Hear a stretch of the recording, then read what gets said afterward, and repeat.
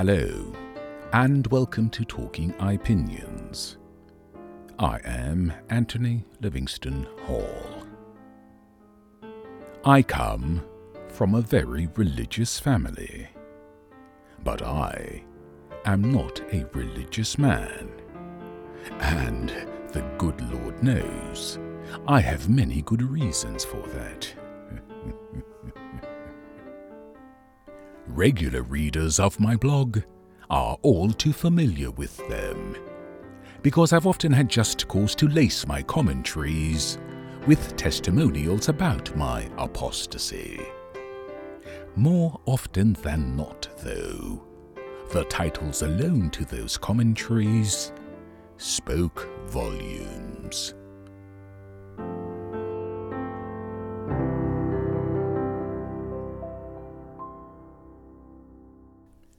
I have written nearly 5,000 over the past 17 years, so trust me when I say that I could easily list 100 titles in this respect. But, given its religious significance, I shall limit the number to 7.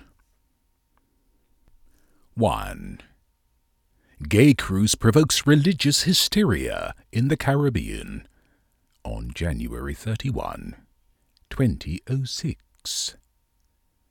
2. Islamists terrorizing London again on May 25, 2013. 3. Buddhists religiously cleansing Muslims in Myanmar on May 13, 2015. 4. Christians proselytizing fake Dead Sea Scrolls as gospel. Duh. On October 24, 2018. 5. Hindu-Muslim violence in India, aping Sunni Shia violence in Iraq, and Israeli-Palestinian violence in Israel on March 4, 2020. 6. Priest, pulpit, and porn. Finally, church sex scandals I can cheer. On October 22, 2020. And 7. The Armageddon bargain between white evangelicals and Jews on March 3, 2021. But I'd be remiss not to note that regular listeners to this podcast will have detected my apostasy in several episodes, most notably in Benedict and Francis, Two Popes in a Pickle on November 13, 2020, and My Good Friday Sermon on April 2, 2021. Given all that, you can see why I was flattered, but more than a little bemused, when an old friend asked me to read one of her favorite poems to mark the advent of Ramadan, which is today, as I record this. She happens to be one of my most loyal blog readers and podcast listeners. But even if she were not, how could I refuse? Again, I do not practice any religion, and I do not observe any religious rituals. Granted, out of respect for my religious family, friends, and readers, I usually publish a modest greeting to mark major holidays, like Easter, Diwali, Hanukkah, Christmas, and, of course, Ramadan. This holiday is hailed as the Holy Month, during which the first verses of the Quran were revealed to the Prophet Muhammad.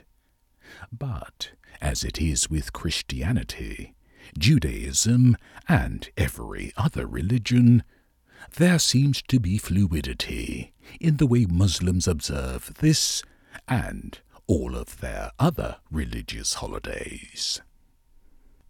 Nonetheless, I gather most abstain from eating, drinking, smoking, and bonking from sun up to sundown.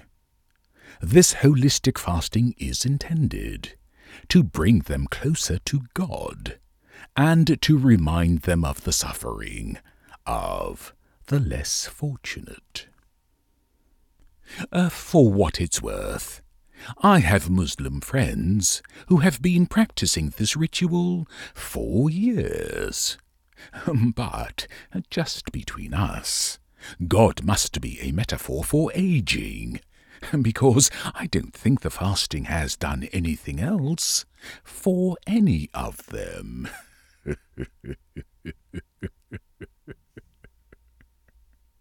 Except this obliges me to clarify that, even though not religious, I live more by that golden rule of doing unto others as you'd have them do unto you than any religious person I have ever known, with the notable exception of my mummy. God rest her soul.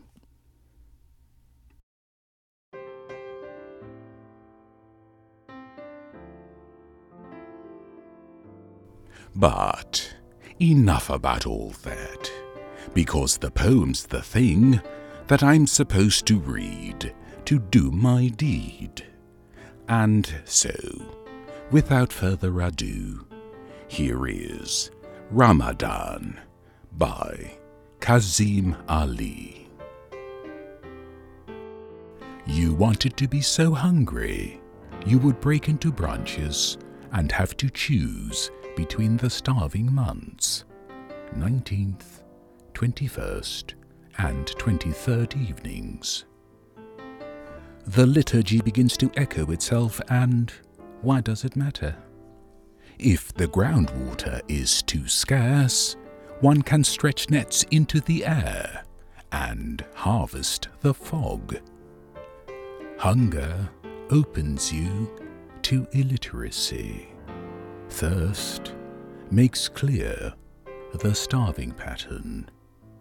The thick night is so quiet, the spinning spider pauses. The angel stops whispering for a moment. The secret night could already be over. You will have to listen very carefully. You are never going to know which night's mouth is sacredly reciting and which night's recitation is secretly mere wind.